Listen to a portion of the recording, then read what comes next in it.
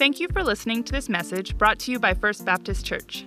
Here at FBC, it's our mission to lead people into a growing relationship with Jesus Christ, and we hope that this message helps you continue to grow in your faith. This audio is property of First Baptist Church, but feel free to give away copies of this message in the hopes that others will be impacted by what they hear. For more information about FBC, or if you want to stay connected with us, visit our website at fbcloyd.ca or look us up on Facebook and Instagram. Thanks, and enjoy the latest from FBC. Would you guys join with me in prayer? God, thank you so much that you are our captain and that you guide us and that you lead us in life.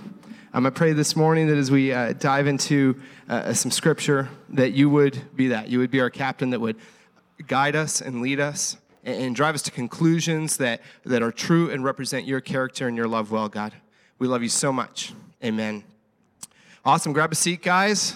Welcome here. Like Doug said, we are in our second last week of our Colossians series. It's seemed and felt like a little bit of a journey, 8 weeks of this series, and it's been awesome. I hope you guys have been enjoying it. I've loved getting to dive deeper into Colossians and spend all these weeks doing this, and so as you can see this morning, we decided to do a panel again. When we were planning out the series, we thought we might do that a couple times. We did that 2 weeks ago, and then today we're going to kind of take that approach again, and kind of before we started, I want to say really quickly, one of the reasons we do the panel is, well, there are many reasons. A couple of them are, 1,000 Sundays from now, we don't want to look back and say, well, we just did the exact same thing for 1,000 Sundays because we couldn't think creatively at all. But also, I know in a panel context, it's maybe a little bit harder to kind of find maybe sometimes that one main takeaway, that one main point is kind of a put-together sermon, because we're just kind of getting together and discussing the text together and illuminating the room together like that. But one of our goals and our hopes is just that we can offer and model a cool approach to what it looks like to get together with other believers and dig into Scripture and kind of handle that well, kind of model some decent hermeneutics and stuff like that. Anyways, we're going to get started right away here with the passage here. So, does someone have a desire to read? We're in Colossians 3:18 to 4:1. Does someone have a burning desire to be the reader this morning? Sure, I'll read. Okay, awesome. Let me just say before I do, I want to thank these guys and the rest of the worship teams throughout the weeks for just their investment into us and the way they lead us in worship. It's always, on top of that, it's always a special treat for me to see Talcy up here. And these guys are here at 8 in the morning and practicing. They're here in the middle of the week, and they're using God's gifts and abilities to just add to our morning, to turn our hearts and our spirits towards God. And so I just want to say thank you to you guys and to all the rest of the teams out there. That's awesome. I like that. I like that Darren and I were up there. We're still up here, and you specifically mentioned Talcy, so thanks for that. It's kind of totally get it. Subliminal message there, but anyways, Gord, why don't you read for us? As always, grab a Bible if you want, or turn it on your phone, or else you can follow along on the screens. Colossians 3, beginning at verse 18. Wives, submit yourselves to your husbands as is fitting in the Lord. Husbands, love your wives and do not be harsh with them. Children, obey your parents in everything, for this pleases the Lord. Fathers, do not embitter your children, or they will become discouraged. Slaves, obey your earthly masters in everything, and do it not only when their eye is on you and to curry their favor, but with a sincerity of heart and reverence for the Lord. Whatever you do, work at it with all your heart as working for the Lord, not for human masters, since you know that you will receive an inheritance from the Lord as a reward. It is the Lord Christ you are serving. Anyone who does wrong will be repaid for their wrongs, and there is no favoritism. Masters, provide your slaves with what is right and fair, because you know that you also have a master in heaven. You have a great reading voice, Gord. I was just kind of thinking while I was listening to you, like on the Bible app, how it reads to you. You should apply. Between you and Morgan Freeman, I don't know who I'd rather hear the Bible from. So, sounds good. A bit going on here. Maybe before we dive right in, we could start with kind of some initial thoughts. maybe on the passage overall, or what a good approach is to when we haven't come to a passage like this yet in this book, and so what's maybe a good approach to that, or what are your thoughts, or whatever kind of opening remarks, Mr. Speakers? Yeah, right off the hop, when I looked at the passage and I was like, oh man, this is culturally a difficult passage to go through. It ruffles a lot of feathers, a lot of them. And so I was looking at it and I was like, okay, so I really need to wrap my mind around what is being said and why it's being said and what the original writer meant and what the original readers heard and all of that stuff. And I really had to get back into what was the culture then as opposed to how I would read it with my own cultural bias. And because, I read this and right off the hop, I'm like, okay, some people are not going to like this. Probably had similar feelings when I first took a look at the passage. When the first two words are wives submit, you realize that you're jumping into the deep end here. I remember a prof that I had many, many years ago, and he made a statement in class. I can't remember virtually anything else he said, but he said this. He said, when you can't see or understand the hand of God, you can always trust the heart of God. And that saying has come back to my mind a lot of times in life when I'm wondering about what God's doing, or sometimes when I'm reading Scripture and I wonder, my initial impression is, what's God saying here? This seems harsh. This seems maybe sexist in this situation. But I learned not to panic there, to realize that I can trust the heart of God. And if I just dig deeper, if I gain the perspective across Scripture on this particular subject, it's going to straighten out my thinking. And so that was kind of my initial thoughts. For sure. And, like Darren said, I mean, Paul's writing a letter to people 2,000 years ago that live in a very different world, and probably for most of us, thankfully, than we do now. And we have to understand that he's writing to them, but there's still something in here for us. And I guess one of my biggest encouragements, I mean, I agree with what you guys have said. One of my biggest encouragements when you face a difficult passage, a lot of the times I think it's easy to, a couple options. One, you just kind of like skirt past it. You're kind of like, okay, that was weird. Go past it. Or sometimes, you just kind of like, just don't think about it at all. But one of the biggest problems, I think, is that sometimes we approach the Bible with our own feelings and thoughts and opinions, and we try to make it fit into there. So in hermeneutics, which is biblical interpretation, there are two words. One's exegesis, and that's approaching the Bible to let the Bible read into our lives, let the truth of the Bible come into our lives and change our lives. And then there's eisegesis, and what that is taking our own predilections, our own presuppositions, our own ideas and desires, and coming to Scripture and trying to make it sound and say what we say. So we're going to be going through some kind of cultural secondary things this morning and offering some ideas, but our biggest encouragement is to always approach Scripture with an open mind. I mean, we're approaching an ancient text that we believe, is inspired by God himself, and sometimes you read things that disagree with you, that you're like, that doesn't feel good in our cultural context. That doesn't feel good with my own set of desires and wants and feelings. And that's the point of exegesis. That's the point of Scripture, is that it might change you sometimes. But we'll get into this, and then we'll see kind of where you sit with that, and encourage you, when you come to passages like this, wrestle with it, struggle with it, see what the Bible's actually saying, and then compare that to your life, rather than trying to get the Bible to fit into your own kind of mold.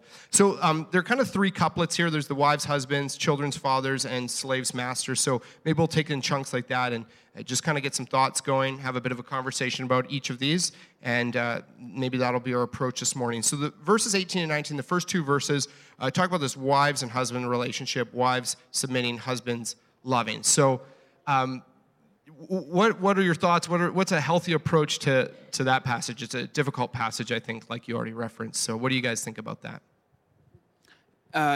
So right off the bat, there's a parallel to that in Ephesians chapter 5, where Paul is also writing to another church, and he says in verse 22, "Wives, submit to your husbands as to the Lord.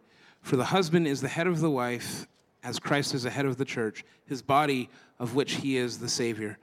Now, as the church submits to Christ, so also wives should submit to their husbands in everything.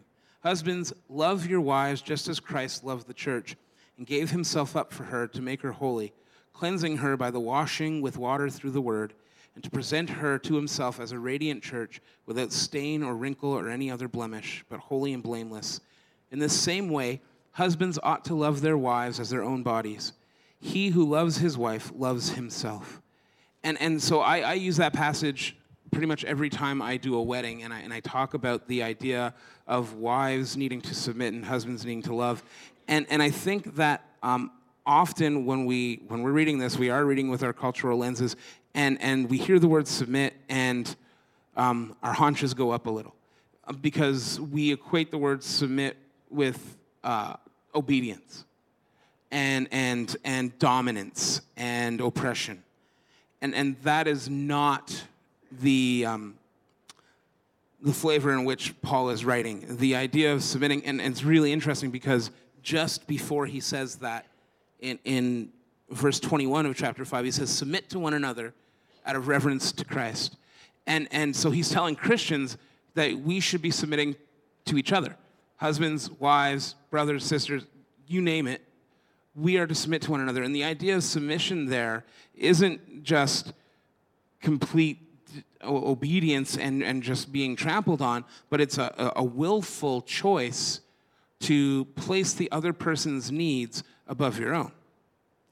And so he's telling wives, this is what you should be doing in your relationship with your husband. You should be placing his needs above your own. But he also says to husbands, love your wives as Christ loved the church. Christ gave his life for the church. So he's saying to husbands, lay down your life for your wife. You should love her more than you love yourself. You should submit in that sense to her as well. That you should care about her needs more than you care about your own. Treating her with kindness and gentleness and goodness and all of these things. And if a husband is loving his wife properly, then she has no problem submitting. And if a wife is submitting, then a husband has no problem loving. And it's a mutual godly love is what Paul is saying here. I never know. You always kind of like... I just drop it. You have these like really anticlimactic ends to your sentences. Sorry. So it's happened a lot in first service. So he's like, yeah, and that's what Paul's saying. Boom. The mic is expensive, and I don't want to just drop it. You know, not that your idea wasn't like complete and good. I hear you. Suspense. What about you, Gordon? I think we tend to come to a passage like this, and we bring all of our own definitions and experience and perspectives, and we place that on the passage, and we misread it oftentimes as a result. So I can imagine. That if you are a woman and you're reading this, it could very well feel to you like that you're a second-class citizen. What it means to be under authority, from your own experience. You bring that all to the table, and you start reading into this issues of value and worth and position and esteem, self-identity. But in reality, that's where the broader understanding of Scripture is very helpful here, because Christianity is like the ultimate leveler of the playing field. Listen to this verse written by the same author to a different church in the book of Galatians chapter 3:26, and there Paul says, "So in Christ Jesus you are all children of God through faith. For all of you who were baptized into Christ have clothed yourself with Christ. There is neither Jew nor Gentile, neither slave nor free, nor is there male or female, for you are all one in Christ Jesus." And so the broader understanding of what Scripture preaches in this area or teaches in this area is really vital, I think, to understand this passage correctly. So going right back to Genesis in the creation story, Genesis 1:27 says, God made mankind in his image, or person kind, as Justin would say. But he said, God made mankind in his image. In his image he made them, Male and female, he created them. And so he's saying right at the very outset, we learn that both men and women are made with the stamp of the image of God right upon their being. God, remember, he's not a human. God is spirit. And so we learn from that there are attributes of God that we as males carry. There are attributes of God that females carry as being stamped in the image of God. And it's when we put the two together that we have the complete picture of the image of God, or at least as complete as we can carry as human beings. So right off the bat, we learn that God loved and valued both men and women so much that he stamped his own image on their creation. Then we see that God so loved the world, God so loved and valued both men and women, that he pursued us when we ran away from him. He at great personal cost, he sacrificed his life on the cross through the form of Jesus to redeem us, to purchase us back, to bring us back into right relationship with him. God so greatly valued both men and women that he not only set us free, he adopted us into his family. And we sing that song in church often. We are sons and daughters of God. God so greatly valued us as men and women that he made us joint heirs in the inheritance with Christ. He so greatly valued us as men and women that in the life to follow, if we've placed our faith in him, we will reign and live and rule with God for eternity. And so in that, we find that the issues of identity and worth and position and value for both men and women sit at the absolute pinnacle of possibility. Nothing could make your worth, your value to God any greater than it already is. And we see that nothing can diminish that because we are sealed in Christ, it says. And so, we see there that men and women are absolutely equal in their value, in their worth, in their position, in their identity before God. And so once you come to terms with that, once you place that as your foundation of understanding, then assuming different roles in a situation becomes much less intimidating, because we're not looking to those roles to define who we are and how valuable we are and how important we are. We see the same thing in the church. The church is described as the body of Christ, and it uses the body analogy, and it says, different people have different gifts within the church. Not everybody's an eye, not everybody's an ear, and it goes through a few different parts. And it says some are more prominent, some are in positions of, where they're out there and they're more up front. But the bottom line of that is every member of the body is essential and valuable. And we see it reflected even in God himself, where even though all three members are fully God, we see Jesus submitting to the will of the Father. Not my will, but thine be done.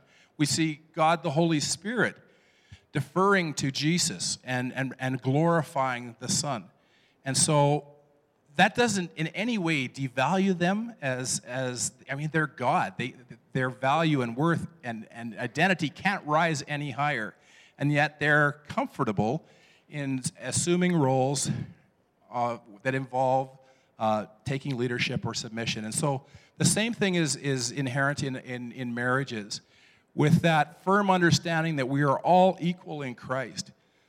Then we are free to assume different roles using the strengths and the uniquenesses that God has stamped upon us as being created in his image. And then we have this sort of teamwork approach, this joint synergy where when we're working together from our areas of strength, the sum is greater than the total is greater than the sum of its parts. And we've got this dynamic teamwork synergy thing going on. But it's not intimidating because we're not tying issues of value and worth to those roles. For sure. And I really agree with what you both said, and I don't have a lot to add to that. Two quick things I want to point out, though. One is that this is a secondary theological issue. You can be a Christian and have different views on, how this passage or 1 Timothy 12 or 1 Corinthians 14 or even Genesis 3 and some other Old Testament passages work out. And people have different opinions, and different churches have different stances in their statement of faith. And, generally I think we're representing, a bit of a view kind of across the board here. but it's a good idea to kind of wrestle with and kind of say, what is my identity in Christ, and what kind of gifts has he given me as who I am, and in all aspects, whether that's, be part of that is wrapped up in whether you're male or female and how you think that works on a spiritual level. The other thing I want to point out too that I think is really interesting is I think when we read this in English, we hear submit to your husbands and we hear love your wives, and we think submit to your husbands is like way more brutal and it sounds like a worse deal. This word love here, it's the same Greek word agapeo that's used in like John 3:16. It's used all through the New Testament a lot, where it's talking about Jesus laying down his life for us, dying on a cross for us. Yeah, and it's so, a sacrificial love. Yeah, so if you ask me, it's like, hey, would you rather submit or, like love in a way that you would die like Jesus did? I mean, I don't actually think it's a better deal. I think they're both, like Darren said, saying, you know what, I'm going to put you first. I'm going to put your needs first. And I think you can read Philippians 2 about putting other people first, and that's so important in the context of any relationship, but including a marriage for sure as well. Let's maybe move on to this next kind of couplet here, verses 20 and 21. Where it talks about, children obeying your parents and fathers not embittering, or some translations, I think, say exasperating their children. So, what would you guys, this one's a little bit more straightforward, a little less cultural context here, but what would you take from that? Gord? I think it is pretty straightforward. Children obey your parents. There's not a lot of room to wiggle around in that. I guess my encouragement to young people would be to realize that your parents have been placed there as part of a plan. The family is God's plan, and they're there for your well-being. There's an old saying that goes, when I was 15, I didn't think my parents knew anything. And then when I was 20, I was shocked at how much they'd learned in 5 years. And what that means is that you go through a certain stage in adolescence where you're and this is natural. It's actually healthy that because it's moving you towards becoming an independent adult. But if you're not careful in that process, you can really diminish what your parents have to say and start thinking that they are completely out of touch with life and they don't know what they're talking about, and they're, and I would just encourage you to back off on that a bit and realize that they do bring some wisdom to the table, and try to have a dialogue with them. Young people, all of us, when we're at that stage, we're pretty good at just closing that door of dialogue sometimes, and realize that your parents have your best interests in heart, or at least they should. And but it also says here that that God is, you honor God by honoring your parents and obeying your parents. The other side of things, that whole it says, do not exasperate, or do not, what's the word they use? Embitter your children. But look at that last part, or they will become discouraged. And so that tells me that one of the key goals as us as parents, as we try to raise our children, as we try to teach them, as we try to guide them and educate them, is to do all that in a manner that encourages them and not discourage them. So I don't know how many times you've thought of, a big part of your role as a parent is encouraging your child. So I think if you do things in a manner that encourages, it'll solve a lot of problems.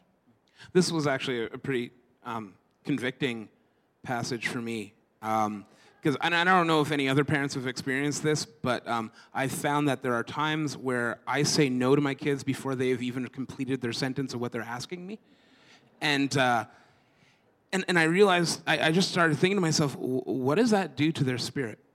What does that do to their sense of being heard and understood and cared for and guided and encouraged? And so this has definitely challenged me, and I've been challenged in the past reading things like this, and just, I need to listen to my kids more. I need to give them the benefit of the doubt. I need to realize that my kids are human, that they're going to make mistakes, that they're going to fumble through things, because I'm human and I fumble through things. And sometimes I catch myself being overly harsh with my kids.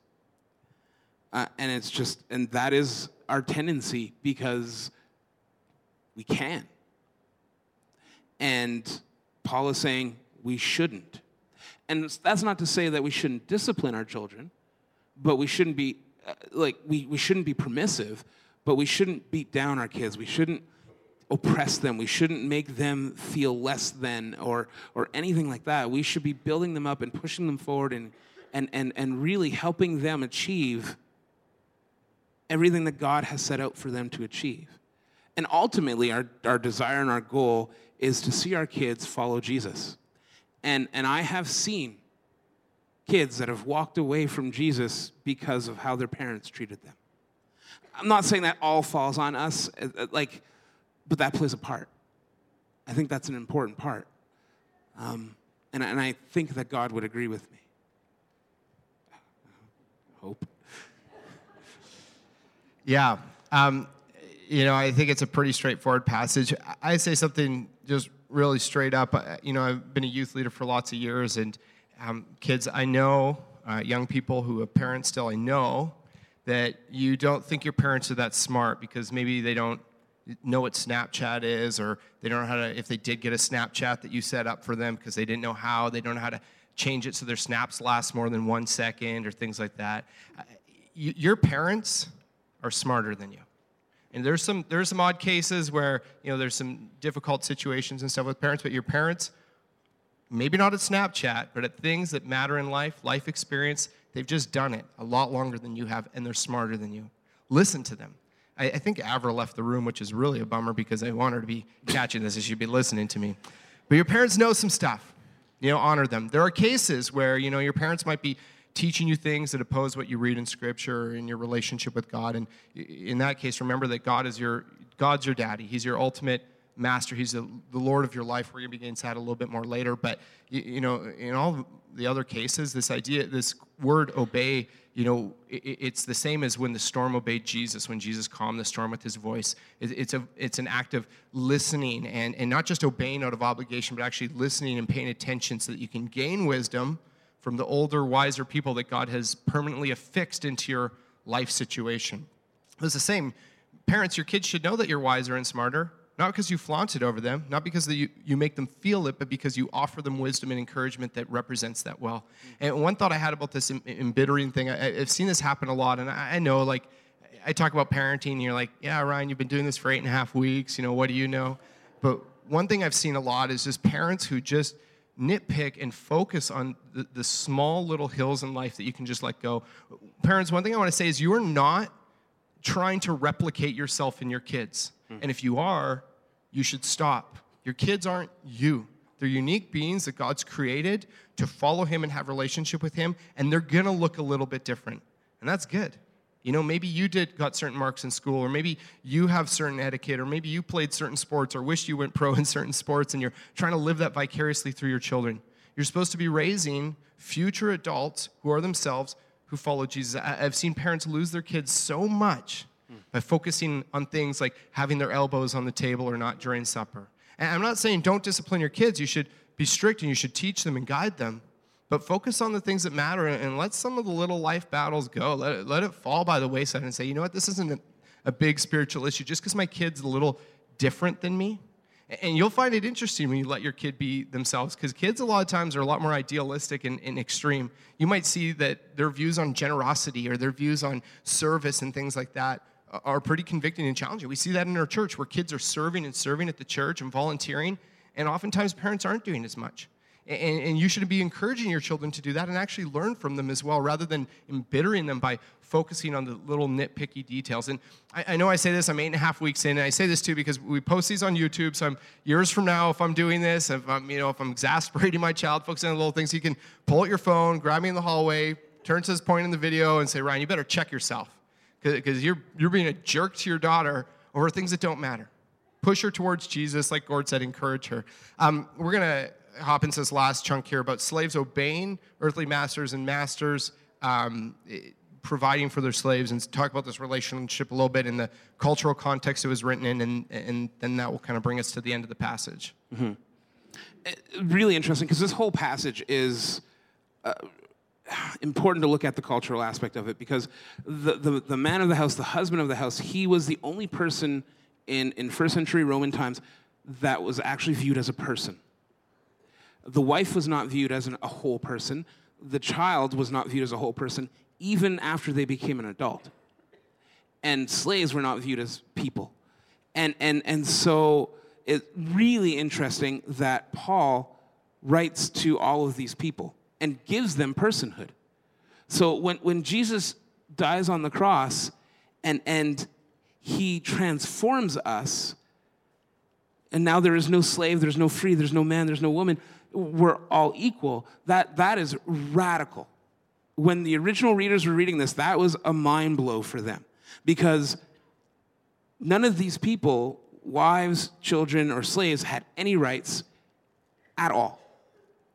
They were not people. And so you have to understand, Paul is going so countercultural in that sense. Yet at the same time, he's maintaining the culture because the family and the household was so important in Roman society. That was the society. It was how important the family was. And Rome rose and fell on their families. And slaves were considered part of the household. And it's really interesting because just before this passage, Paul is talking about us living holy lives. And the hardest place to live a holy life is in your home. Because that's where you allow your defenses to go down. That's where you can be yourself. That's where everyone pushes each other's buttons a little bit more because we know what each other's buttons are. It's really hard. And so he's going there as well. But it's just kind of wild when you think of the cultural aspect of it, that back then, Paul was giving rights and personhood to wives and children and slaves. And when we read slaves here, it's a little bit different than what we would necessarily think of right away when we hear the word slave. We think of modern day slavery, 200 years ago, Africans being brought over on the ships and the horrible things that happened. And that is not the slavery that was in Rome. It was slightly different. And it's really interesting because in Exodus, God talks about how anyone who kidnaps a person to make him a slave should be killed.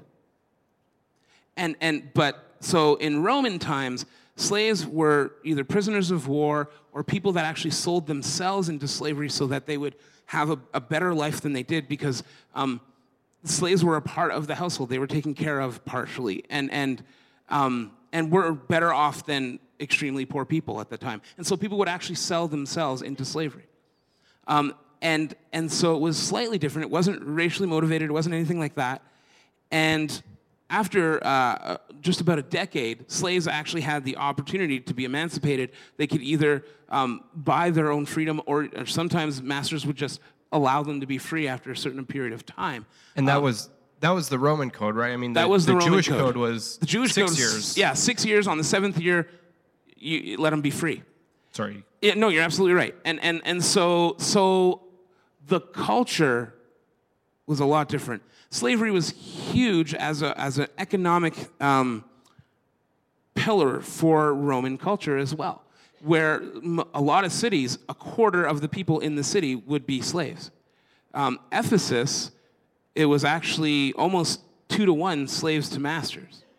And so it was really interesting because I know a lot of people that have issue with Paul telling slaves to actually obey their earthly masters and saying, Paul is saying slavery is good and he's supporting it and the Bible is a terrible thing because it supports slavery. And not at all. Paul knew that if he said slaves revolt, the whole system would go down. Christianity would go down. And he realized that. But he still subverts it and says, treat slaves as your fellow brothers in Christ. It says, masters, provide your slaves with what is right and fair. That was never in anybody's consideration as a master. To treat a slave with fairness and justice, that makes no sense unless they're a brother in Christ or a sister in Christ.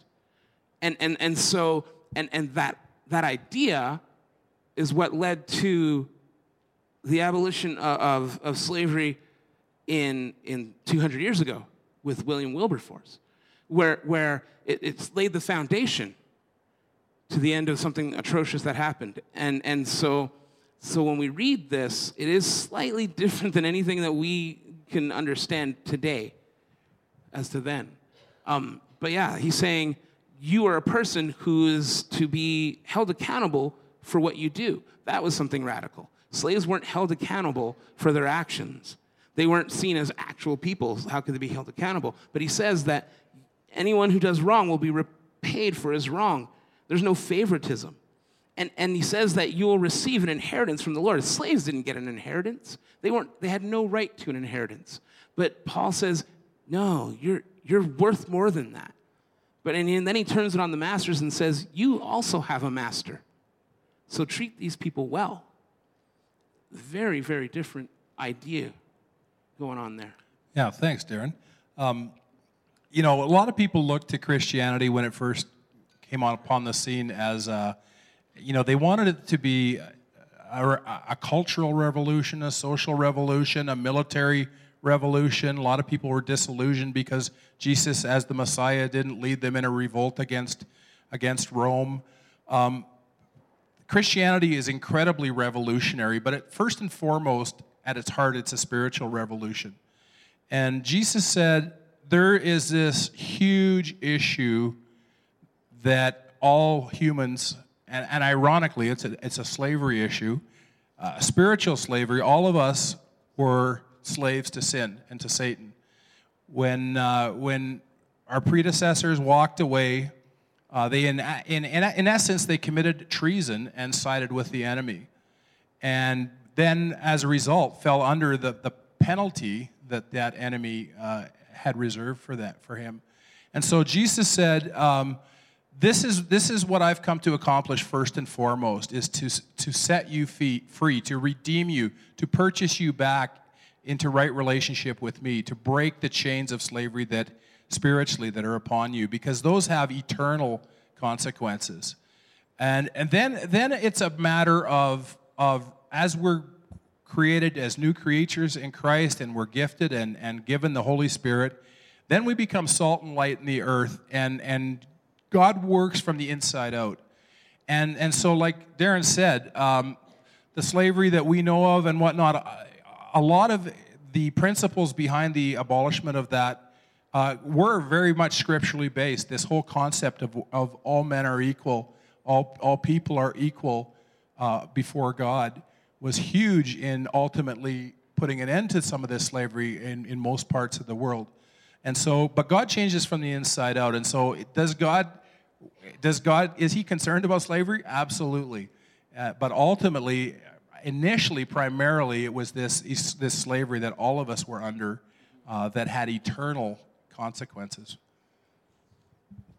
Yeah, like Christians should always be concerned about social justice issues. You know, there is still slavery that happens today. There's you know, a whole human trafficking issue that we have. Climate change. There are so many different issues that we as Christians should care about. Abortion. But the primary concern is where people are spiritually. Because none of those things will right themselves until Christ is Lord. Sorry, that's another one of those. You're doing that thing again. Yeah. I don't know what to do with that. Yeah, I End agree. sentence. Yeah, great points, guys. I think I'm not going to comment specifically on the slavery thing. I think you guys covered it pretty well. One thing I'll say is one of the reasons at FBC we're so passionate about people reading the Bible and reading it well and kind of interpreting it well is, you know, first and foremost for your own spiritual well-being. We think it's one of the most life-giving things you can do is dig into the Bible and find truth, what it actually says, not what you want it to say, not what someone says it says, you know, not our opinions this morning, but what it actually says and what God's communicating through it.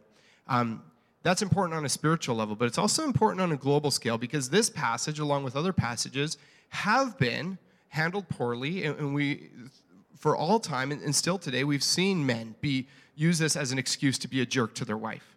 You know, we've seen slave owners used to use passages like this, like modern-day slave owners used to use passages like this, and maybe still do to justify that. You know, people have used Scripture to justify some horrible things, and it's just not really what it's saying. And that's why we always encourage you, when you come to a difficult passage, slow down. One of the most important rules of hermeneutics is to understand the context and to read tricky passages in the context of the whole Bible. And I mean, you read these verses about slavery, and you read the rest of the Bible, and you understand pretty quickly, God isn't saying, we should have slaves like people do nowadays. That's not the type of love that we see expressed through the pages of Scripture. I guess we've shared a lot of thoughts this morning, and I didn't say this in the first service, but if you guys ever, after we're talking about this, if you have any questions or want some further clarification or discuss it a bit, I mean, we're always available today, anytime. But maybe by way of, kind of wrapping this up, like I said, we've given a lot of thoughts. Maybe we could each just offer our takeaway. Here's, we read Colossians 3:18 to 4:1. Here's the big idea for the day. So what would you guys say your kind of takeaway from this passage is? Yeah, I have two. And so my first and foremost one is... I said one. Well, too bad. When he pauses like this after his first one, just go. Yeah, it must be done. The first one is that Jesus is Lord over everything and everyone. And you look at this over and over again in this passage. It says, wives submit to your husbands as is fitting to the Lord. Children, obey your parents in everything, for this pleases the Lord. Do this with sincerity of heart and reverence for the Lord, working for the Lord. You have a master in heaven. Jesus is Lord over all of this. And so in all of these relationships, it doesn't matter what area of the relationship you're in, Jesus is Lord. And so the takeaway for me, the first takeaway for me is Jesus Lord of my life? Because if Jesus isn't Lord of my life, then there's an issue. If I claim to be a Christian and he isn't master, then I am not. And so I need to wrestle with that. And I think that we all do. The second takeaway is that...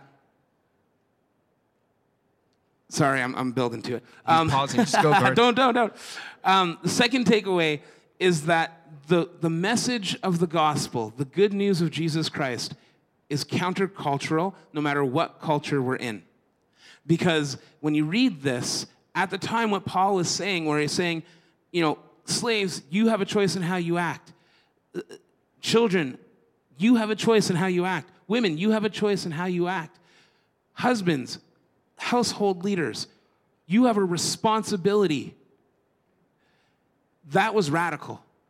That was a change. And now when we read this in our culture, where it says, wives, submit, children, obey, workers, work well, that's a cultural upheaval as well. And Jesus messes with our preconceived notions of what is right and what is wrong, and culture is always secondary to Jesus. How I read the Bible, my opinions shouldn't change what Scripture says for me. What Scripture says for me should change my opinions. It's what Ryan said earlier, probably a little bit more eloquently, but that's the takeaway. Okay, I'll come from a little different angle on a takeaway, and I'll say, there's lots of things in this life that try to cut you down, to try to tell you that you're not valuable, that you're not worthwhile, that you're not as important as others, that you're, that you are defined by all these things that the world tells you define you, and then it tells you that you just don't measure up. And I would encourage everybody to find their value, their identity, their worth, their position in Jesus Christ. Because in Christ, your value, your worth absolutely can't be improved on. You're created in the image of God. You're a child of the King if you've placed your faith and trust in Him. You're adopted into His family. You will reign with Christ forever. And how do you not sit securely in an identity like that if you fully embrace that and wrap your head around it? So just secondly, tied right in with that, that's how you view yourself, your identity. But then as you look out through your eyes at others, be viewing them in the same way as infinitely, eternally valuable creations created in the image of God, greatly loved and greatly valued by God. And regardless of their gender, their age, their race, their social or economic situation or standing, they're absolutely valued and loved by God and equal to you. Okay, I've got three. Just kidding. I got one. I spent a lot of time in this text this week, and I guess what I'm about to say, I don't want to scare anyone, but I also want it to give people hope. I'm not going to say anything that intense, but what I mean is this. When we encourage people to read the Bible, I believe that it's can be such an impacting, life-changing text that even a child can grasp and get truth out of. But I also think it's something that when you're 90 years old, you've read through the Bible tons of times, you can continue to dig deeper and deeper and deeper. And this week, I really dug into some of the original language. It's written in Greek, if you don't know. And one thing that I just found fascinating, Darren was kind of referencing it, so it's actually similar to one of his takeaways. I think it might have been takeaway number 7 or something. You're welcome. But whenever you see the word Lord and Master throughout this text, and it comes up 9 times, it's the Greek word kurios. And what that means is it means someone to which something or someone belongs. So it's ownership. It's not just leadership. It's not authority. It's ownership. And when it's talking about slaves and masters, it's talking about that. Masters owning their slaves. When it's talking about the Lord, it's talking about this kind of owner relationship with us. Except, and this is going to be similar to what Darren said in verse 23, which I love this verse, and this is kind of what this text comes down to. And it says, whatever you do, work at it with all your heart as working for the Lord, that word kurios, where he's owner. But then this is the one time where it talks about masters and it says human masters, where it doesn't use that Greek word, the only time in the whole text. And what Paul's doing there is he's not just using different words, but he's drawing a distinction. He's using wordplay to show that God is elevated and we're not. And I think what this text is saying, whatever you do, wives, husbands, kids, slaves, you work at a job, you play a sport, you do whatever you do it as though you're doing it for Jesus. You weren't created just to please your wife or your husband. You weren't created just to make your boss happy. You weren't created to make your friends happy. You were created to serve Jesus and to have this lifelong relationship with him where you honor him and you experience the depth of his love. And when you do those, I think you're going to be a good husband. I think you're going to be a passionate worker. You're going to do well in these other areas of your life. But when you put those first, I think you're kind of putting the cart before the horse. And our eyes should be focused on honoring Jesus. And when we do that, we'll raise our kids well, we'll honor others well, and we'll experience the depth of his love as he truly is Lord and owner of our lives. Anyways, let me just pray, and hope you guys have enjoyed this morning. God, thank you so much that you love us. Thank you for this text, and thank you that we can engage with your words. We love you so much, and just ask that these words this morning that we've read from the Bible would just continue to shape our lives so that we can experience your love more and be such a good representation of your love and your grace and your compassion to this world. We love you so much, Jesus. Amen. Have an awesome week, guys. We'll see you next week for the last week of Colossians.